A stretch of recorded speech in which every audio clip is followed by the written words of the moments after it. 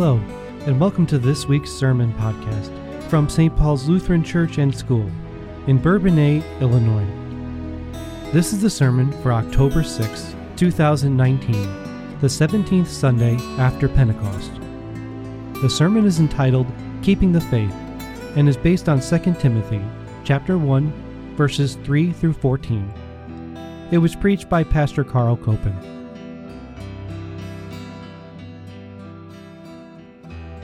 And God's peace be yours this day in the name of our Lord and Savior Jesus Christ. The text for the message comes from our first reading from 2 Timothy chapter 1. Let us pray.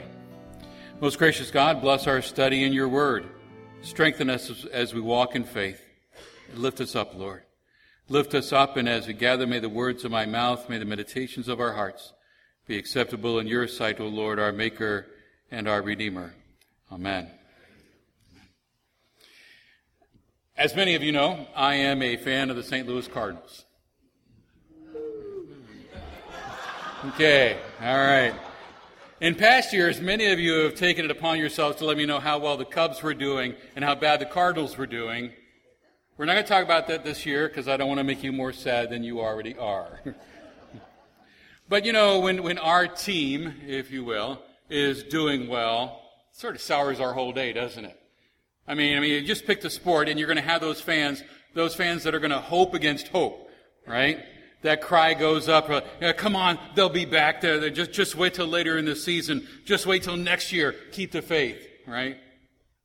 But in a much more important part of our lives and in my life, I do have faith, even though there are troublesome times, and you have it too. You see, our Savior God has convinced us that something better, even more perfect times lie ahead for us. He's promised us something past this life. And he's promised us heaven and eternity through the forgiveness of sins won by Jesus. We have faith in those promises. But sometimes our faith wavers, doesn't it? Especially when we hit times of trial and pain. But today we have some words from a diehard Christian who tells us to keep the faith. This diehard Christian who wrote that advice was the Apostle Paul. He was one who, by God's grace, kept the faith in the face of incredible difficulties. It's believed that this second letter to Timothy was really the last letter that Paul wrote. We hear in the reading he's in prison for proclaiming the gospel of Jesus Christ. He's probably looking his execution in the face. And at this difficult time, he writes to his young pastor by the name of Timothy to encourage him. And so we know he knew that these circumstances would upset Timothy and that Timothy might very well face much of what Paul had to face. And so he writes Timothy to encourage him with a message that amounts to keep the faith. And that message is for us too, keep the faith. Paul mentions a few things that are involved in that. First, he tells us to thank God for it.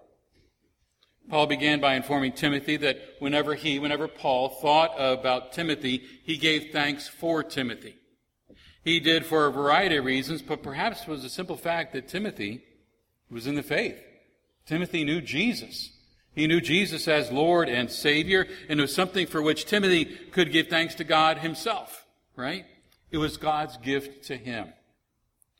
Paul had written to the Ephesian congregation, a group that Timothy probably served as pastor, with some very familiar words for us. It is by grace that you've been saved through faith. And this is not of yourselves, it is the gift of God, not by works, so that no one can boast. Faith. Faith in our triune God is a gift from him and a gift from him alone. I mean, it's not something we have done for ourselves, right? God gives us this gift of faith through his tools, through his means, through his word and through the sacraments, and used by his people. In Timothy's case, the tool of God's word was used by his mother and grandmother, Paul notes. They shared with Timothy the faith that lived within them, and from the time he was a little boy, they did that. And Paul reminded Timothy later in the letter, I think it's after our reading, yes, by one verse. where Paul wrote, "How from infancy you have known the Holy Scriptures, which are able to make you wise for salvation through faith in Christ Jesus." The faith Timothy had in his Savior and those who shared it with him really were gifts from God, for which Timothy could certainly have wanted to give thanks. But the same is true for you and me, right? The faith the faith you have that lays a hold of Jesus, his innocence, his heavenly home, is your most precious gift. I mean, this is where we are rooted in Christ, isn't it? That we give thanks for it, give thanks for those who first shared that gospel truth and faith with you.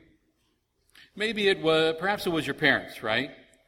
That brought you to the baptismal font as an infant, and there, through the washing of water and the word, you received the gift of faith.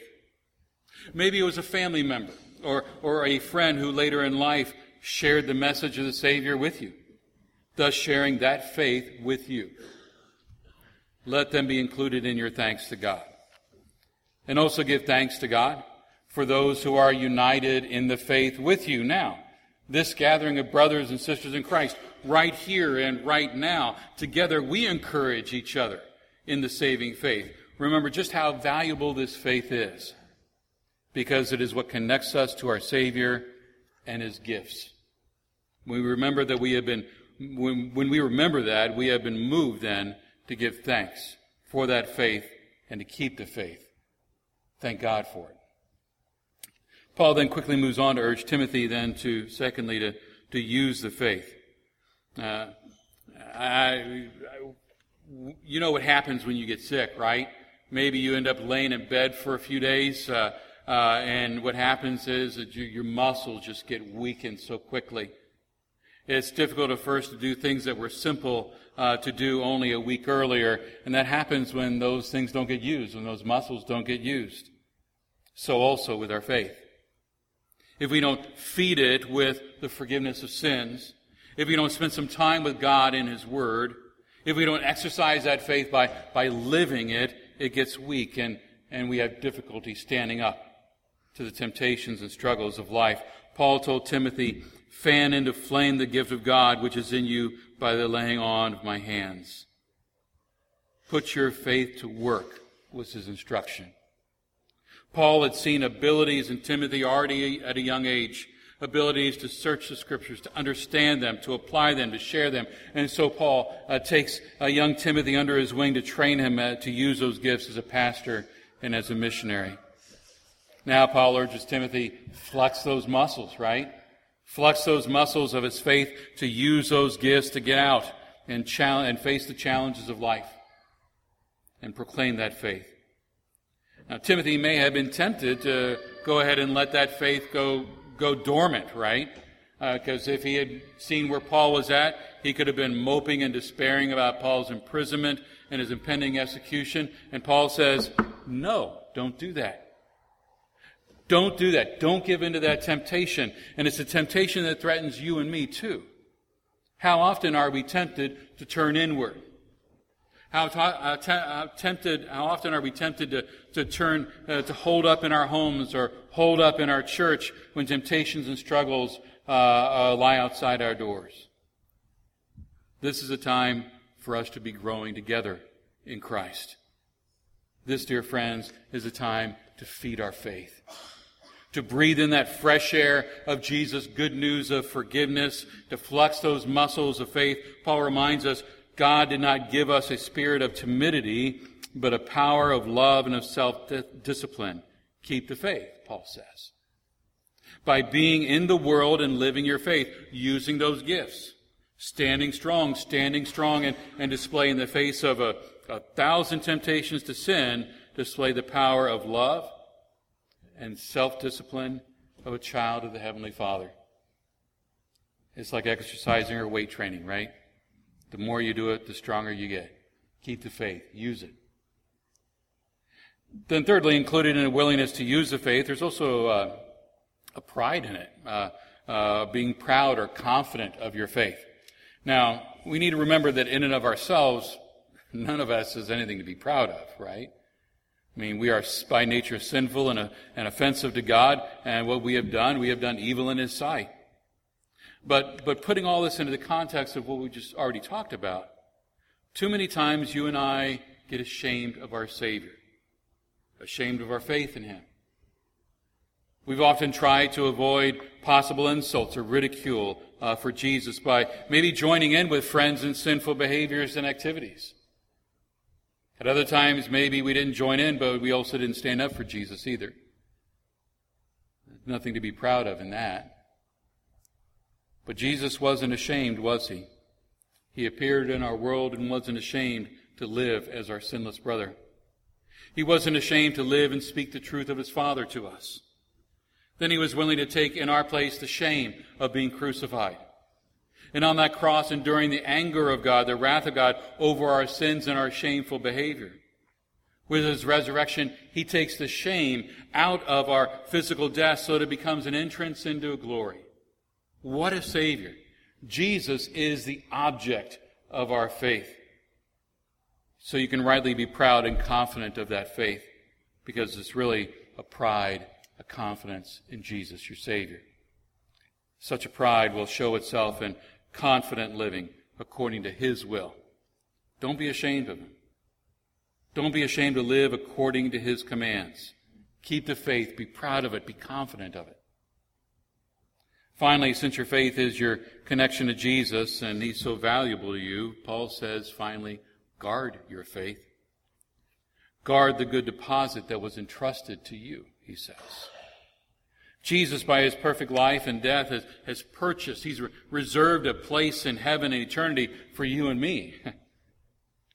By that God-given faith in Jesus, we have those riches. The riches of a perfect and never-ending life with God. The guarantee of those riches in the faith that the Holy Spirit has deposited in us. And our faith, if you will, is that deed, that title, that receipt to be presented upon our arrival at the throne of God for judgment. Given by God Himself, entitles us to life. So guard it. It is your most precious possession. Paul explains how to guard it. He wrote to Timothy saying, "What you heard from me, keep as a pattern of sound teaching, with faith and love in Christ Jesus. Guard the good deposit that was entrusted to you. Guard it with the help of the Holy Spirit who lives in us." You see, this pure message of God's Word that Timothy had heard from Paul was the very thing that guarded his faith. The message about our sin that humbles us and keeps us from trusting in ourselves for trying to gain favor with God and life with Him by our own power. That message about God's love in Jesus that lifts us up and gives us that life. That message in the Scripture, which Paul later writes, saying, are able to make you wise for salvation. Also, he wrote about those Scriptures in that letter, saying that all Scripture is God-breathed and is useful for teaching, rebuking, and correcting and training in righteousness, so that the man or woman of God may be fully equipped for every good work. Do you want to guard the faith that connects you to Jesus and His Word? Then use the Scriptures. Use God's Word. They are the weapon and the armor that guard your faith. Keep the faith. Thank God for it. Use it. Be proud of it. Be confident in it. And guard it. Listen to the Scriptures. Apply it to your life. It's going to cut you to the heart when it convicts you as a sinner before God, but it also brings that healing and saves you when it convinces you that through Jesus you're a child of God, that you are destined to live with Him in that never-ending life of His new heaven and new earth for all eternity. That's the faith that God has given you as a gift. It gives you joy, it gives you peace, it gives you strength at all times, whether they be times of victory or defeat, whether they be times of success or sorrow, or times of hope or discouragement. So, dear brothers and sisters in Christ, let us keep the faith. Amen. Please stand. And now may the peace of God that transcends all understanding guard your hearts and minds in Christ Jesus. Amen.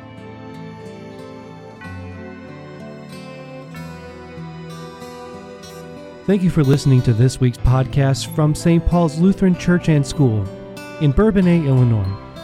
You can find this and other podcasts by going to stpaulslutheran.net. Click the Sermons button at the top of the page.